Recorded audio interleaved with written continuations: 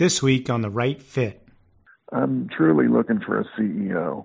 Our job is pretty tough, and it's about much more than just scheduling practice and running an effective practice. Thanks for listening to The Right Fit, the show where we sit down with athletic directors and talk to them about their hiring process, what they look for in a head coach, and how they find it.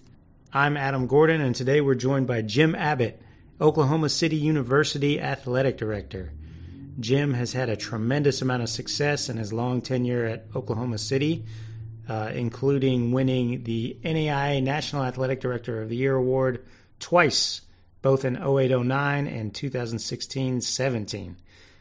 Jim has also earned a ton of other accolades, and their programs have had a tremendous amount of success both on and off the court and field. And Jim and I get into a great conversation, and he shares some great insight into how he hires his coaches and what exactly he's looking for. Before we get into today's podcast, I want to talk to you briefly about the Rising Coaches Search Firm. The Rising Coaches Search Firm helps improve your pool of candidates. Whether you're an athletic director looking to hire a head coach or you're a head coach looking to fill your staff, call us at Rising Coaches or visit us at risingcoaches.com to find out how we can help. We will find out exactly what you're looking for through a consultation, what values, characteristics you're looking for in a candidate, what experiences, what age, what background.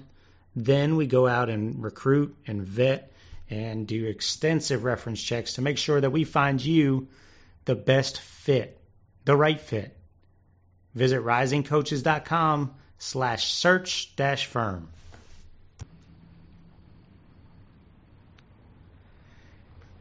Jim, take us into the first 24 hours when you know a job is open and you're going to need to hire somebody. You're going to need to make a coaching hire. What are those first hours like? What are those first 24 hours like? Are you on Google trying to find a coach, or are you scrolling through your Rolodex? What's the process for you? Well, I think at this point in my career, the first 24 hours, first of all, there are a lot of boring things that you have to do with human resources in terms of paperwork and all that kind of stuff, just to get to getting the job posted. But for me at this point, I'm reaching out to peers in the business to sort of feel them out and see maybe if there's somebody that has stood out to them that I ought to be considering. From time to time, I've called a coach or two to let them know that our position is open and maybe to encourage them to apply. But I think the main thing for me is just to make sure that the word is out there, whether it's there is quite a grapevine, regardless of the sport, among coaches. It's just amazing to me how quickly the word gets out, and often I'll have people approaching me before the position is even opened. But really, the first 24 hours might start 5 or 6 or 8 days before the job is open, because generally I'm going to be aware when an opening is coming, and when we finally get to that point where it starts, I'm doing a lot of proactive things to reach out to people. You mentioned that people reach out to you even before the job is posted. Does that bother you? I mean, I know it just comes with the territory, so I'm sure you don't lose sleep over it, but is that a tactic that you would encourage, or is it best just really to wait? Well, I think everybody is different. For me personally, I'm not a fan of it. I have a basketball position that I'm going to be filling soon, and it doesn't really impress me necessarily. I know folks are just trying to figure out a way to stand out. I guess I don't mind an email. Typically, if I get an email, I'm going to tell people apply for the position. I'm not a fan of having, big name coach call me out of the blue because I tend to think that big name coach really doesn't care about Oklahoma City University. So it doesn't impress me that a big name coach.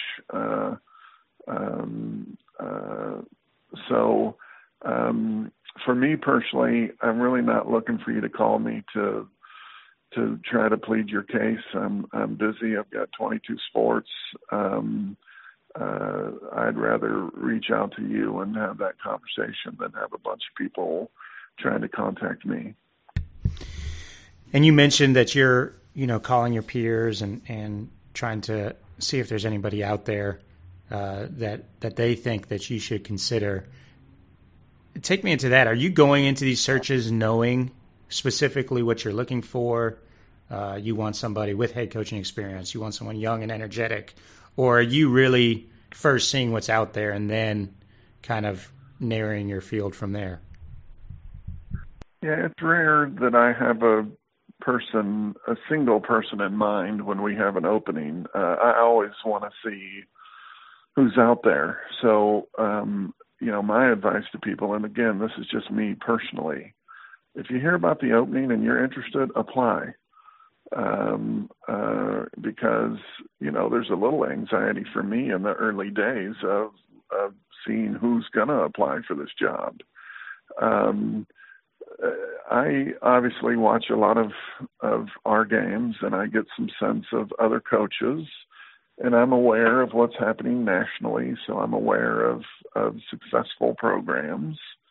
I do have a very good sense of what I'm looking for in a coach, based on the culture of our department and the requirements of our positions. So I would say it's just I have a combination of people that are interesting to me. I'll tell you, on multiple occasions, I've hired a person that I had never heard of before we opened the position. So that gives you a sense that I'm telling you the truth when I say I really want to sort of see who applies. And then, I reach out a little bit proactively to my peers, but more so I might call my peers after I'd narrowed it down a little bit, just to say, hey, this guy's in your league. What can you tell me about him? I find that to be very useful, just to get more of a non-biased reference. When you're looking to hire coaches, regardless of sport, what are some non-negotiables that a coach that works for you must have, or that you're looking for? Well, I want somebody who can communicate. I want somebody that I believe can successfully recruit students that will fit at our institution. So that's not just great athletes, but that's students that perform well academically, students that can follow the policies and procedures of our campus. So, recruiting is really important, regardless of the sport. Having a network to recruit with, having some proven success to find students, understanding that Oklahoma City University is a small private university. I'd like to see successful coaches, but I sort of warn them that, we're not just about winning games. I look for people that are versatile. Our jobs are hard jobs. We expect coaches to be successful financially, competitively, socially, academically, and that requires a versatile, organized, a hard worker, and a good communicator. So I think those are the areas that I'm most interested in. And so what you might take from that is you might say, gosh, you didn't talk at all about a great strategist. And I think that's important. I just that isn't as much my focus, and it's a little hard to evaluate everybody's capability to create a game strategy or that kind of thing. I'm truly looking for a CEO. Our job is pretty tough, and it's about much more than just scheduling practice and running an effective practice, although those things are important for us as well. How do you try to project if someone has those qualities from someone with no head coaching experience?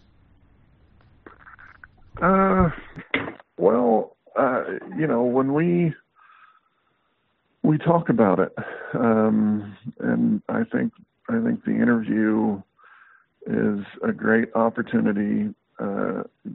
Coaches do it in lots of different ways. Some people bring a plan.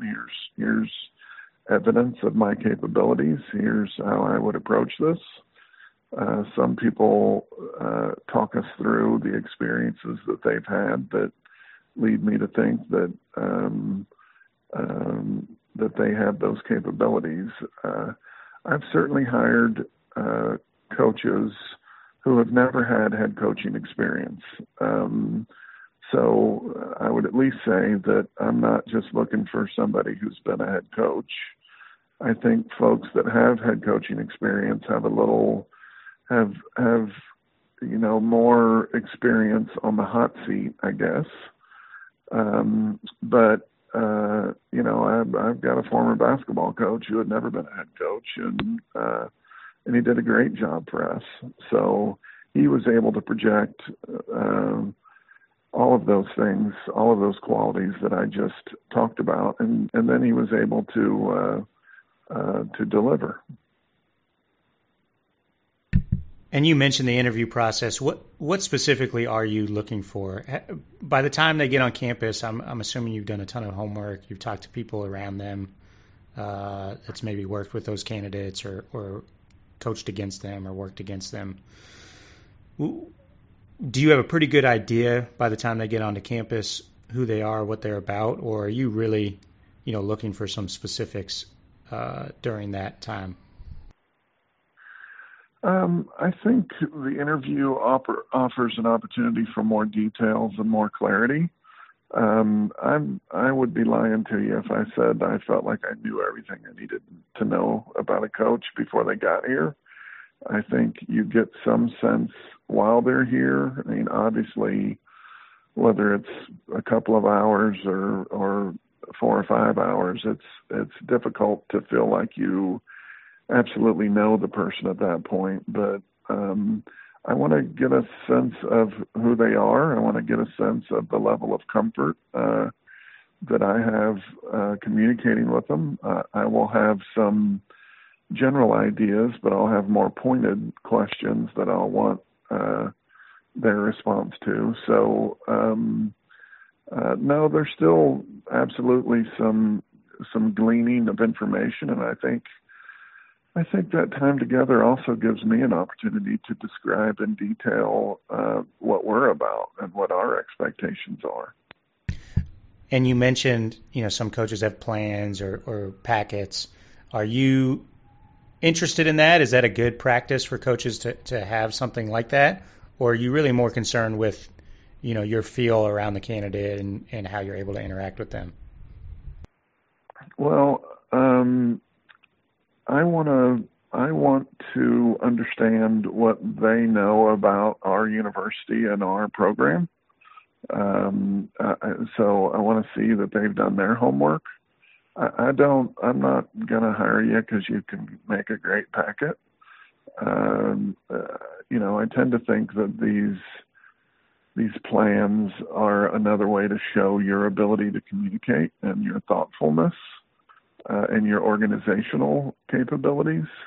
I'm generally turned off by a coach who has 2 pages of rules. If you're late for practice, you must do this. But I always ask a question about discipline. I always ask if they've ever dismissed a player from a team, and if so, why? It's a little bit of a combination of things. But no, I'm not. I don't want coaches to listen to this interview and think I've got to put a packet together. I just that alone is not going to probably. I mean, frankly, the danger in doing a packet is if you've done a packet already for some other school and you accidentally leave the other school in the packet, it's not real impressive to me. So, if you bring a plan, you better dang sure make sure your spelling is right and you've not, I had somebody send me one of these emails recently and they misspelled Oklahoma. Those things can work against you just as much as they work for you. What things can assistant coaches be doing now to improve their chances of getting a head job?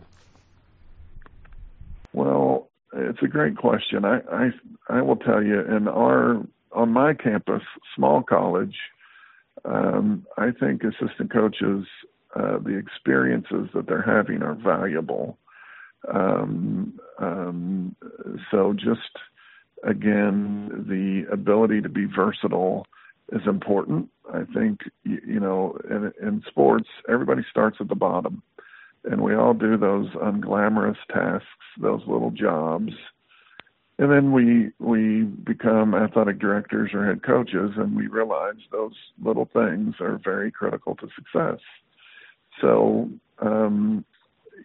it is difficult for an assistant coach to stand out. It just is. We always wonder, what does it mean to move from this chair to that chair? And I don't have great advice. I think part of what I always encourage athletic administrators to do is or aspiring administrators, is to reach out to people in the profession. And I think I would encourage assistant coaches to do that as well. This is the time of the year when jobs are starting to open. And so literally hundreds of people are hearing through the grapevine and they're sending emails and that kind of thing. And so my point is, don't wait till I'm getting 100 resumes to reach out and talk to me, or to some other athletic director. Maybe spend a little time planting some of those seeds throughout the year. Maybe during the summer when it's not particularly busy, if an assistant coach were to reach out to me in July and say, "Hey, I'm in Oklahoma City. Do you just have 20 minutes for me to stop by?" I'd be happy to do it. I absolutely agree. It's hard for an assistant coach to stand out. And I know assistant coaches aspire to be head coaches. So I think they certainly do networking within their profession, which is to say they work camps and they get to know other coaches and they hope they can put that coach's name on their resume.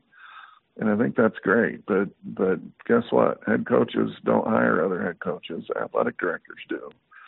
So I think part of my advice might be to spend a little time picking the brains of some ADs and getting to know some administrators, and it might better position you when an opening comes.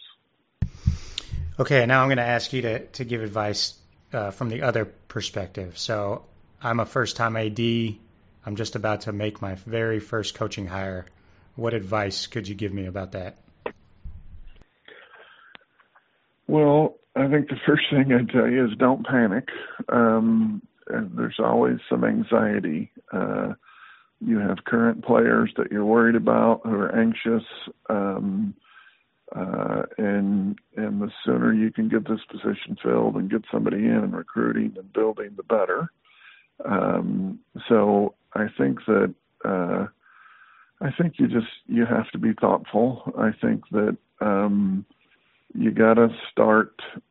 You have to think about a succession plan long before it's ever necessary. So the best thing a first-time AD can be doing right now is creating in their mind kind of a plan You often hear administrators talk about keeping this list of prospects.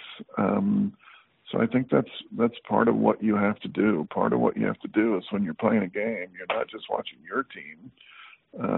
You're watching the other team, and you're getting some sense of other possibilities that might be out there. I think rely on, don't just look at 2 or 3 references that a coach gives you.